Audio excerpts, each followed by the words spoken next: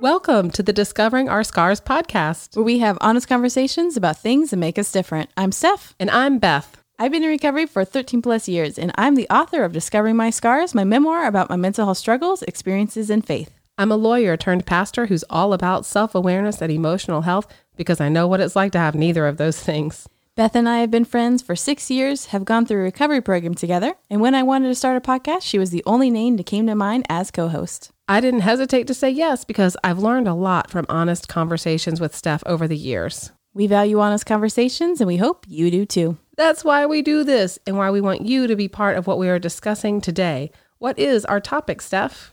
Today we are talking about how to make courage more than a concept. Okay, I love this because I think that it was courageous of you to write your book. Do you think that was a courageous thing to do?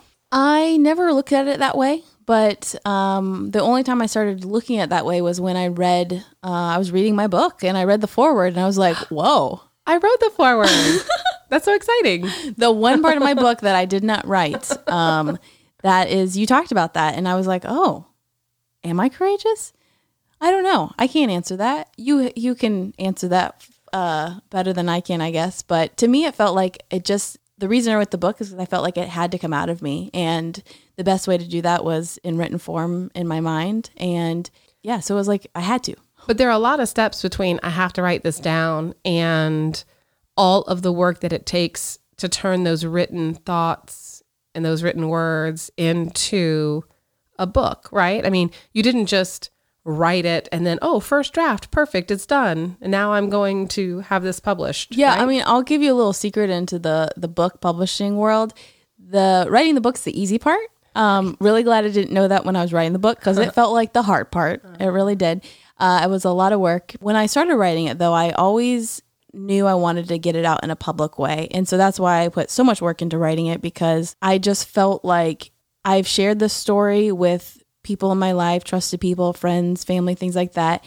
But I felt like the story could have an impact in a greater community, people that I don't know, people that might need to read the story. And so I wrote the book knowing I wanted to share it with the public, didn't know how it was going to happen, and didn't know if it would get to that point. My first step was writing it. And once I wrote it, I pursued publishing of it. And that was hard. And that was like, it was not a comfortable spot for me to be in. It definitely did take courage to send that first email of sending my manuscript to my publishing company. It's just like, this is me. Like, I just took my heart out, put it in an email and said, here, this is all of me, the everything of me. And so that was hard. And I've been learning through the whole book process that every step takes freaking courage. Every step, there's a step that I'm like, oh, that's hard. Oh, I don't know if I want to do this step. Well, and that's where courage comes in, is doing that next hard thing. Actually doing it, yeah. Yeah, actually doing it. So if we're talking about how to make courage more than a concept, one of the things that I hear you saying is that it almost helped to not know at the beginning everything that you were getting into, because it allowed you to focus on just what had to be done in that moment, right? Yeah, for me, it helped to not have everything planned out, just to have the first step planned out. And actually, I just saw the movie Frozen 2 came out recently. I've seen it 3 times. Great movie. Totally recommend it. It's the best thing in the world. Wow, the best thing in the world. Wow. Well, in the Disney animated world. We'll say that. But one of the things that I really took from it was there's a time, no spoilers, but there's a time when some bad stuff happens and Anna has to do the next right thing. And there's a song called The Next Right Thing. And she has a ton of courage in just taking those next steps. She could just sit where she is and just fall apart and just, not move forward. But she, even through her pain and her sadness and her struggle, she takes that next step and she gets to where she needs to go, and everyone's saved and alive and happy in the end. Great. That's a Disney movie. I was like, that's an amazing story of a fictional character having courage, because I think maybe it's a little bit easier to write a courageous story. But I think it's courageous as much as, it's Disney, obviously, right? It's Disney and it's a cartoon, but I really applaud the filmmakers for putting a scene like that in that movie because it is a good visual. Have you seen the movie? No, I haven't seen it yet. You don't know the brilliance yet then. It's a great visual. Like kids need to see this, adults need to see this, is actually seeing when you're at this super low place and where all seems lost, how to take each of those steps. It's a character actually doing that. And obviously, it's going to be happy and fine in the end. But I thought that was an important scene that they didn't have to put in. Kids would have seen the movie otherwise, and kids probably, it's a hard scene for them. I think that's a good visual of what it takes to be courageous. Courage doesn't mean you're standing there with your armor and your sword and you're going to battle and, with so much energy and excitement. Courage can be, I'm super low and I'm not sure about what's next, but I'm just going to take that next step even though I'm not 100% confident in it. I know this is where I need to go and I'm just going to take this step. So moving forward, even in the face of an obstacle or even in the face of fear, which can be an obstacle, or moving forward in spite of... Moving forward even when you're not in the right mental space. And even though you don't have all the answers and you're not like super confident, you can still be courageous and move.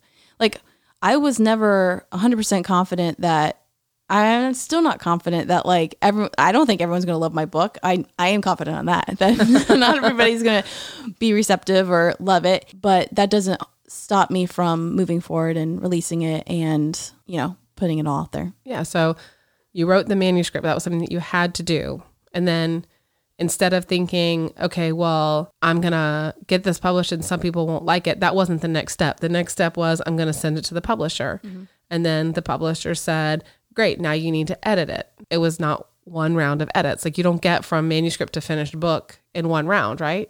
After it was accepted for publishing, then I did a complete new rewrite of it because the structure was really bad. And so I completely restructured it. And then I had a line edit done. And then I had to go through everything the line editor did to kind of review it all. And then I had a proofreader and had to go through that again. And so I was in the book a lot. There's a lot of steps. Yeah, step by step. And so I just took that next step, not the, when I was in the middle of like the line edit, I wasn't like working on the cover because that was like step 20 and I was on step 5. So I stayed at each step because trying to move too fast meant I would not finish the early steps. I would have just gotten too caught up and discouraged and not been able to move forward. What do you think it was that propelled you from step to step? Like what was the source of your courage? What was your why, right? In order to really dig deep enough to take the next step, we have to know our why, don't we? Yeah, I agree. Definitely. The why was very important and that was what kept me going. And for me, the why wasn't necessarily like one beautifully written line on a sheet of paper on my dream board. It was more of a feeling. Like I felt like this story needed to be in the world. And I felt like there was teaching moments and there was healing moments and there was parts of my story that I don't know how they could potentially help someone else, but that they had the potential to do so. And help me as much as it could help other people by me getting these words out, but in this type of way, it was even another healing element for me as well. So for me, the why was more of a feeling. This story needs to be part of the public world, needs to be part of the conversation of mental health and not the shadows of it. That's kind of my ongoing why of continuing to promote and push the book. It's not because I want to sell books, because there's really no money in books. Spoiler alert. My why is I want this story to get out to the people that need to read it. And the only way to do that is to talk about it and is to get into the hands of people that need to read it or know the people that need to read it. And so that's why I continue to push for it, because I want mental health to get out of the shadows and to be part of the normal conversation. I mean, I would think that with every single edit of the book, you relived the trauma that you were describing.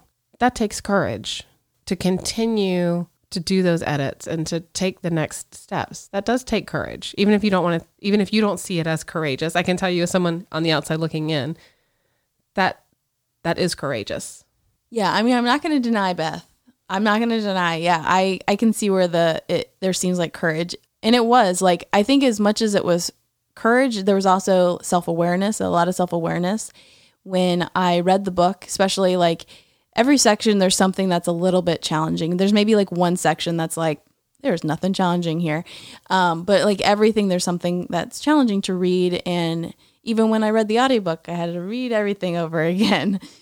So being self-aware of knowing myself and knowing when to take breaks and knowing when to, like if I'm getting frustrated, like when I was reading the book, like if I was, getting caught up on my words, okay, take a break. And I wouldn't work past a certain time. Like I knew my working hours and I knew my limits. So that was part of, I guess, how I was able to have courage, was to also know myself and know, I don't do well if I'm not fed 3 times a day. And if I, don't have enough water. So those things, is knowing those things about myself, really helped. The care and feeding of Stephanie Kostopoulos. So I think I've heard a lot of people say, I mean, just sort of anecdotally, just socially, I think I've heard a lot of people say that they think they have a book in them. And another thing that I hear people say a lot is that they really wish they could work for themselves. Right. And these are 2 things that you've done that a lot of people think they want to do or could do or should do, even though we try not to use that word on this podcast. So, and yet every episode we do. And every episode I manage to work it in. You're welcome. So what about that? What about moving from, this is something that sounds like a good idea to me, something that I want to do or something that I think I need to do, to actually making it happen? Well, as we've talked about in our should episode, we'll put a link to that in the show notes. If you're like, why do they keep talking about this should thing? Yeah, I hear a lot of people, when I tell them what I do and, I have my own business and I make online content, I have a lot of people saying, oh, yeah, I should do that. I mean, I go to XYZ a lot. I could just take video of that. I should do that. Yeah, I think everybody has the opportunity to do that. And if you want to, go for it. But that's my big thing, is if you think you should, it's not sustainable. Do you want to? Do you want to share the projects you're working on? Do you want to share the trips you go on? Do you want to do those things? That's the biggest thing that you have to figure out, because it's a ton of work. Working for yourself, it sounds great, and it is great. I mean, I'm not going to deny it, but it's a lot of work. Everything starts and ends with you. And it's not for people that want like an easy, I'll be from at home so I can get so much stuff done. Well, no, you're going to, it's not what you think. But yeah, one of the things that I have found in the periods of my life when I would have described myself as self-employed is that then you just don't have a boss to blame, right? And you don't have a business to blame, and you don't have like office issues to blame. Yeah. It's like, oh, I didn't get anything done today because I'm completely distracted and unable to focus on what I need to do. Yeah. I mean, and being self-employed really makes you examine self. There's a lot of self that you have to figure out in that, because there is no one to blame. And if you kind of observe, like take a day and just observe how many times like you blame something on someone else, and it easily could be someone else or some other whatever. Like, I was late to work because of the traffic. Okay, well, is that really what happened, or did you leave late? Like, I don't know. Yeah. Observe how many times we like put it on something. And when you work for yourself, you can still sometimes put it on people, like, oh, my kid was sick, so they stayed home, whatever. But you have to really, it all ends with you. So if you slept in an extra hour, you got less than an hour of stuff done. And like for me, if I did that, like there's some mornings I wake up, I'm just like, I want to watch TV. You know what? That's okay. I'll allow myself to watch TV.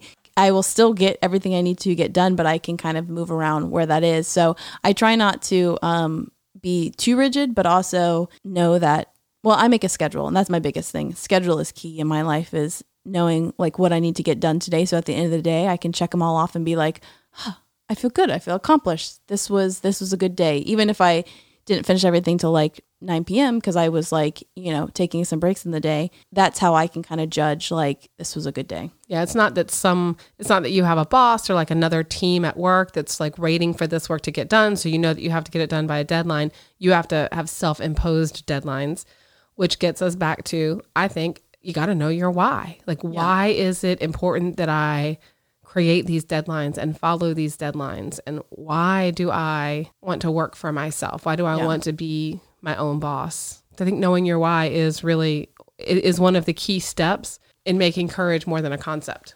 Well, I'm curious, Beth, you have made a lot of different like career moves in your life.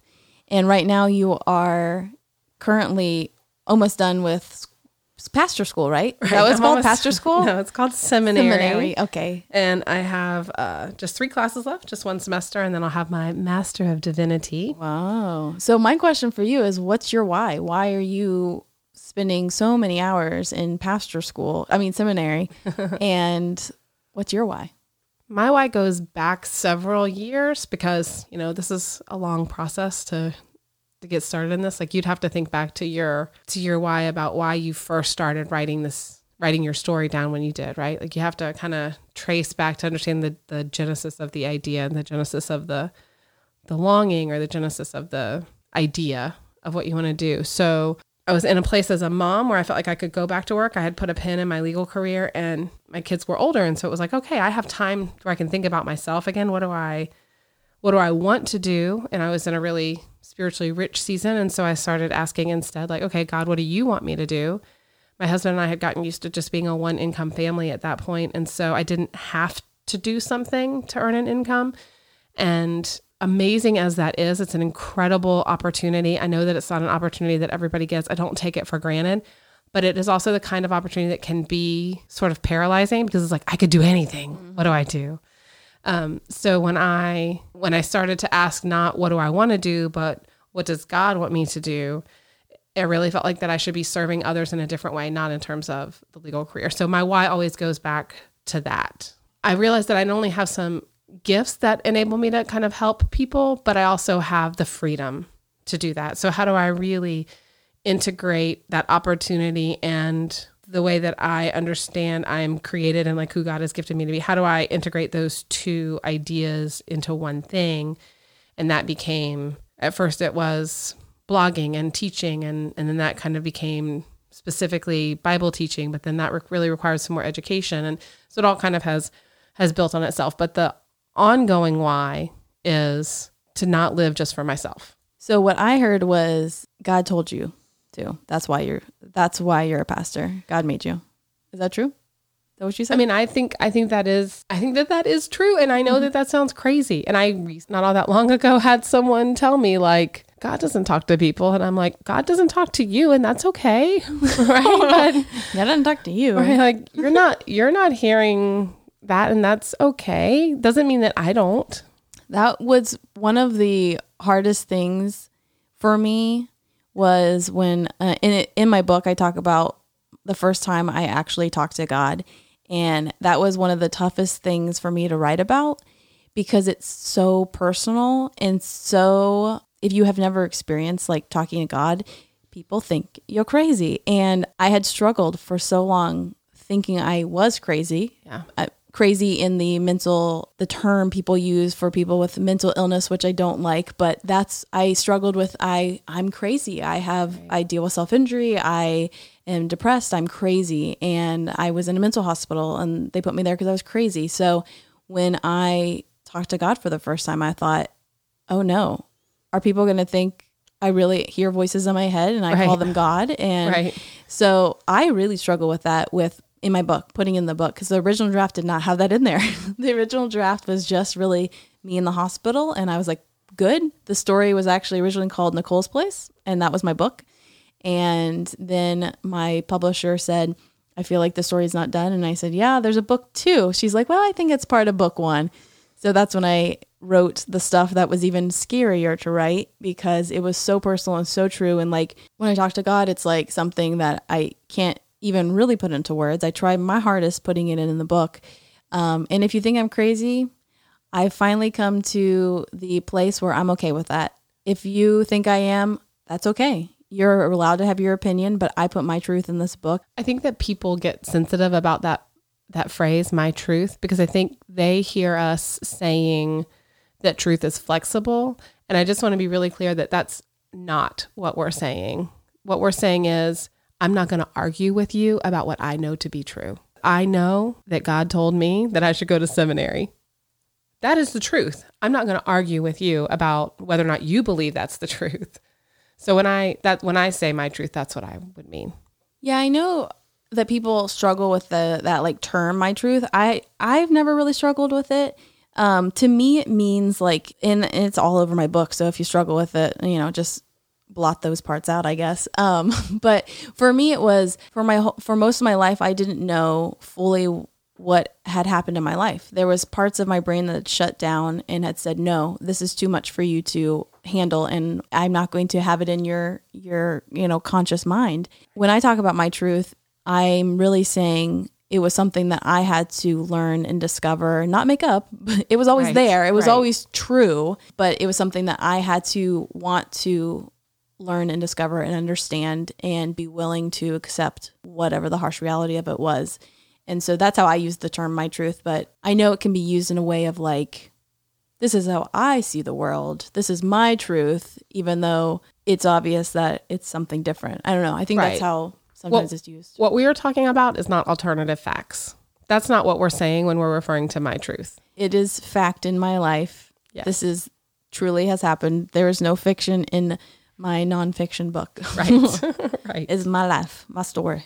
So to circle back to the idea of being self-employed and how that takes courage, I think that it takes courage not only to step out and to become your own boss and to build your own business, but I think that it takes ongoing courage because you have to do hard things like self-promotion, and you have to do hard things like negotiating contracts, and you have to do hard things like knowing your value or knowing your worth. Like that, all of those things I think take courage. And so it's this, I guess the point that I'm getting to is courage isn't just a one-time thing. So how do you make courage more than a concept? I think you have to do it again and again and again. And it's always by taking the next step and knowing your why. I think those are two essentials. Well, what I loved is as you were saying each of those items, every time you said one of those items, I did an internal cringe and thought of an example in my life where I had to self-promote and it was hard. And when I had to negotiate, it was hard. How I didn't know my worth and it was hard. Right. So I think, yeah, you're right. Courage is something that is not just like one and done, like I go slay the dragon and I'm good kind of thing. You can have courage still in the face of fear. Like I think I still fear things and I still am like afraid to like, I don't love contacting companies and being like telling them about me and, working with them, but I do it because I believe in that company and I want to work with that company. And I feel like we have value to add to the conversation of that product or that thing. And so even though I'm fearful and it's not a comfortable place for me, I still move forward with that. And I guess that would be the courage that we're talking about and actually putting into action. So the movie, The Wizard of Oz? Yes. Which apparently was a book before it was a movie. No, I'm kidding. Of course it was a book before it was a movie, but everybody knows the movie version, right? So who was the character in The Wizard of Oz who needed courage? The lion. Yes, the cowardly lion. It was in his name. Wow. We never call him the courageous lion, right? Yeah. He's always the cowardly lion. And all through the movie, he does these things that are brave, but he never sees himself as brave until the wizard gives him the stuff to drink, right? The liquid courage, I guess. I don't remember how that ends. I just remember him being very scared of everything. Yeah. But even when he's scared, he still is doing things that display courage and that prove him to be brave, but he doesn't see it in himself, right? And then there's once that switch flips and he can see it in himself, then he is transformed. Interesting, yeah. So maybe part of making courage more than a concept gets back to that self-awareness of knowing that you are courageous, or knowing that being courageous doesn't mean you're not afraid. Right? If you weren't afraid, you wouldn't need courage. So I wonder if there's a healthy tool that we can access, kind of like what the cowardly lion receives from the wizard. Is there something that is there a tool that we can access that will help us transform how we see ourselves? Besides alcohol? Of course. Okay. I was just clarifying because now that you were saying the liquid courage thing, I'm like, oh yeah, that's what people use alcohol for a lot of times. Here, hold my beer. No, we don't mean that. So yeah. So you mean, how do you get courage with not being under an influence of anything? Yeah, a healthy tool. Healthy. Oh, yeah. A healthy tool. I see, Beth. Okay, yes, I'm following with you. I think part of actually taking action behind courage is self-awareness, is knowing yourself, knowing your limits, and spending time with you, and knowing that you are worth spending time on. Being an introvert, that comes more natural to me because I like being alone, but I do have to spend time turning off the noise and just being with myself and talking with myself and figuring out, like I said in a past episode, that book that like asked me like 3,000 questions. I find that so interesting because it helps me think in different ways and helps prompt me to kind of observe myself and in my thinking. So this might be a reflection of our introvert and extroverted characteristics, but the step that came to mind for me was, you got to tell somebody about it, because you got to like be accountable to someone other than yourself about these steps that you're going to take, right? Like if you had never told anyone that you felt like you had to write this book, it might have been easier to just not do it. Yeah. Right. So that's true. Yeah. 100% I agree. Self-awareness. Yeah. But maybe it is because I'm an extrovert that I'm like, but then also you got to talk about it to somebody else. I agree. No, accountability for sure is saying it out loud. I mean, there's so much power in just actually saying the words and having another human absorb those words. I mean, that's a big part of therapy, is just talking. So yeah, I think that's a big step in courage, is saying those things to someone else and asking them to hold you accountable. Like asking them what tell them what you need from them. Yeah, when I was feeling like I was called to vocational ministry, called to be a pastor, I actually set up like lunches with a few people. And I said, this is what I think I'm hearing from God. And I'm wondering if you see any of those qualities in me. And that actually was a way for me to be accountable, but also open to direction or correction if I needed it. And they were all, encouraging and affirming. And it was a great experience. But it was hard to say it out loud because it was such a big pivot. But I think saying it out loud was important. How do you know when you're being courageous? Like how do you know? I think sometimes when you're doing something that's hard. Sometimes it's, this is the hard thing to do, but it's the right thing to do. When I left my law firm, someone said that to me. One of the male partners said, sometimes the thing that feels hardest to do is the right thing to do. And in my case, he also said, like, spending time with your kids is never going to be the wrong thing. And so since you can, I understand why you want to. But also, I would say that I don't think you always know when you're being courageous. And it might be one of those things that in hindsight, it's like, I can't believe that I did that next step, right? Or somebody else might have to tell you, Steph, it was really courageous to write a book. It was really brave to let all of us learn from this experience. It was really courageous to analyze your own self, to understand that you used self-injury as a way to try to reconnect your brain with what you were feeling. Like that does take courage to sit and analyze all that. A lot of people would just self-medicate away or find a way to avoid thinking about those things. So you might not always know that you're being courageous. Somebody else might have to point it out to you. Do you think you're courageous for doing this podcast? I think that we together are courageous for doing the podcast, because I don't think either of us would do it without the other. And I do think that we get into some heavy subjects. And also, it takes courage to put your thoughts and ideas and voice and words out there for them to be received however they're going to be received. And to not have control over how they're going to be received. Yes, I really like having control. I know. I would much prefer to have control over everything. So I love control as well. And that's like, I feel like everything in my life, like God has like keeps testing me on all these things. Like, you never wanted to work with yourself. Guess what? You're self-employed. You want to be able to control the whole narrative. Guess what? You can't. And I feel like those things test me more than anything. And every time we do a podcast, like, I love the concept and I am so happy we're doing them, but it's a lot. It's like I'm putting my heart into each of these podcasts. There's a piece of my truth, my true self in each of these episodes. And it's tough because I sometimes just wait like, oh no, what is someone going to say? What is someone going to say? But I have to say, knock on my wood table. Oops. Mac thought someone was at the door. Sorry, no one's at the door. I don't think I've had anyone say anything negative to my face or comment. It will happen. I know it will. But people have just, if they don't like it, they haven't told me. Well, if that happens, just shield me from it because there's no way I can take it. Okay. I won't tell you if someone says how much they don't like it.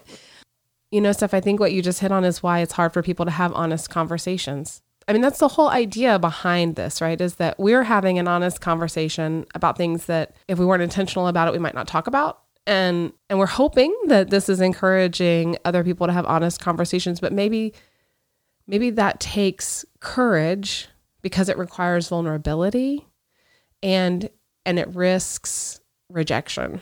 So you have to be courageous. And how do you make courage more than a concept? Well, you got to know. Here's what I hear. Here's what I have heard us say in the course of our conversation today, that you got to know why you're going to take the next step. You have to know what the next step is, not 10 steps from now, but just right now. What can I do? What do I need to do right now to get one step closer? And you need self-awareness. And being vulnerable, I think, is a big part of it as well. And being okay with that. Yes, I think that is essential to having honest conversations and to being courageous. So Stephanie, your book is officially out now. And if folks want to... It's in bookstores. So you can find it in bookstores. I don't know what section of a bookstore it would be in. Maybe like self-help or self-something. But you can just ask the people working at the bookstore. Yes. For Stephanie Kostopoulos' book. And we're going to put a link to it. I think it'd be in the self-help section because that's what's on the book thing, the bottom label. The book thing, which would be the back of the book. The back of the bottom, book. Yeah. The bottom I think left of the book. Self-help, personal growth. It will be in one of those sections. And the book is called Discovering My Scars, Learning to Take a Giant Leap Forward While Taking 2 Steps Back. And my foot's on the front cover. And the cover is Stephanie taking a step forward. And you can see her tattoo on there, which is a cross that is scarred. Yeah, it's a skin rip tattoo or ripped skin tattoo. I always reverse those because I'm dyslexic. But so it kind of looks like it's under my skin, which is a tattoo I always wanted, and I finally got in 2012. And I love my tattoo so much, so I was so excited when my photographer had the idea to use that in the picture. So I would definitely encourage you to pick up a copy of Steph's book, Discovering My Scars. I learned a lot from reading it. I say it in the intro to the podcast, but it's really true that I just learn again and again. I learn things from Stephanie's own self-awareness and from her courage to dive into understanding herself and understanding her own story and finding her truth. So I would definitely encourage you to pick up that book. And we'll put some links to it in the show notes. We do like to try to have a caller question in every episode. And we've gotten some phone calls back recently from some of those questions. A while back, we asked for you to tell us if you were a PC person or a Mac person. And of course, we like all kinds of people, whether you're a PC person or a Mac person, or a typewriter person. But Stephanie is definitely probably not listening to the podcast if you're a typewriter person. Probably not. Although typewriters are cool. They're back. I know. I really having want a moment. One, but I have no use for one. Yeah. Stephanie is such a Mac person that her dog is named Mac, which you might have picked up on if you've listened to some episodes. So she's definitely a Mac person. I'm more of a PC person, but like a PC person with an iPhone and an iPad. So what does the voicemail say? Hi, guys. This is Laurel. I'm actually an old friend of Stephanie's mom. I used to live in Tallahassee, but now I'm living in Athens, Georgia. I hope the audio is okay because I'm currently sitting in my car trying to get it unfrozen to go to work. But anyways, regarding the question you guys had about Mac versus PC, I just wanted to share a quote that a friend of mine did. He worked IT, and so he had to work with both. And he said, I like PC because of freedom, and I like Mac because of stability. And I think definitely there's this whole thing where there's a lot more control on a PC. Like you can set it up exactly how you want it, whereas on a Mac, everything's more running in the background and you kind of have to know what you're doing.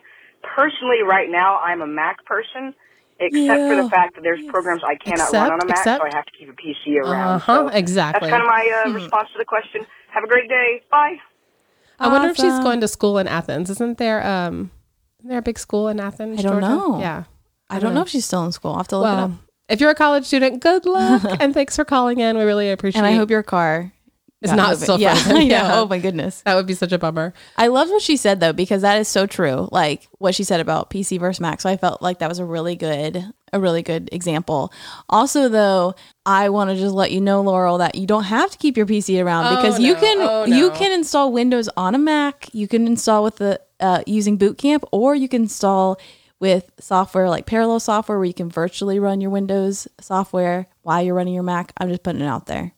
Or you could just continue to use a PC. And guess what you get when you have a PC? This is amazing, y'all. Viruses? Mac people will not Oh, Mac people will not understand this, but you have a control key. A we control have a control on a key. It's PC. the command key.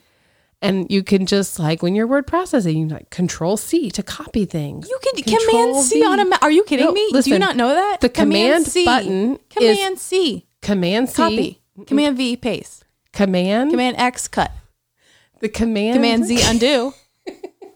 Command A. Select all. Are you done? The command key is in the wrong place. The command key is 2 keys too far to the right to be useful. And you are 2 keys to. That is my feedback for all of you Mac people. Man, I can't believe this discussion is still going on. I don't know why Beth's still trying to convince everybody. Wow. That was Listen. the lamest argument I have heard. Listen, for this a key No, excuse replacement? me. This is my truth. That's it. Okay, now you've used it in the wrong way. Now you've just ruined the whole episode. We just had this whole great discussion. Beth was giving you a great example of how my truth has gotten watered down, and that's not how we were using it earlier in the episode. Thank you, Beth, for a great example. What is our question today, Beth? So today's caller question is, if you were going to write a book, what would the title be? Oh, that's a good one. Thank Oh, you. my mom needs to call in because she always has the best titles for things. Mom, if you're listening to this episode, and if you're not, why aren't you? I would like you to call in because she just had like 3 really good titles yesterday. And what's the number that they would call in? Oh, yes. Well, You can call or text, actually. you can call or text our number, and that is 850-270-3308. And it is a Google Voice number. So we don't answer, but we will get it when you leave a message.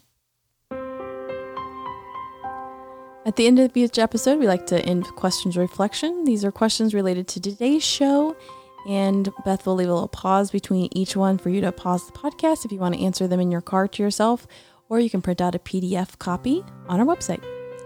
Number 1, what is something you've always wanted to do but not yet accomplished? What's stopping you? Number 2, have you ever thought about writing your life story? What might you gain from writing your story, and what might others gain from reading your story? Number 3, what is one area of your life where you think you could use more courage? This has been the Discovering Our Scars podcast. Thank you for joining us.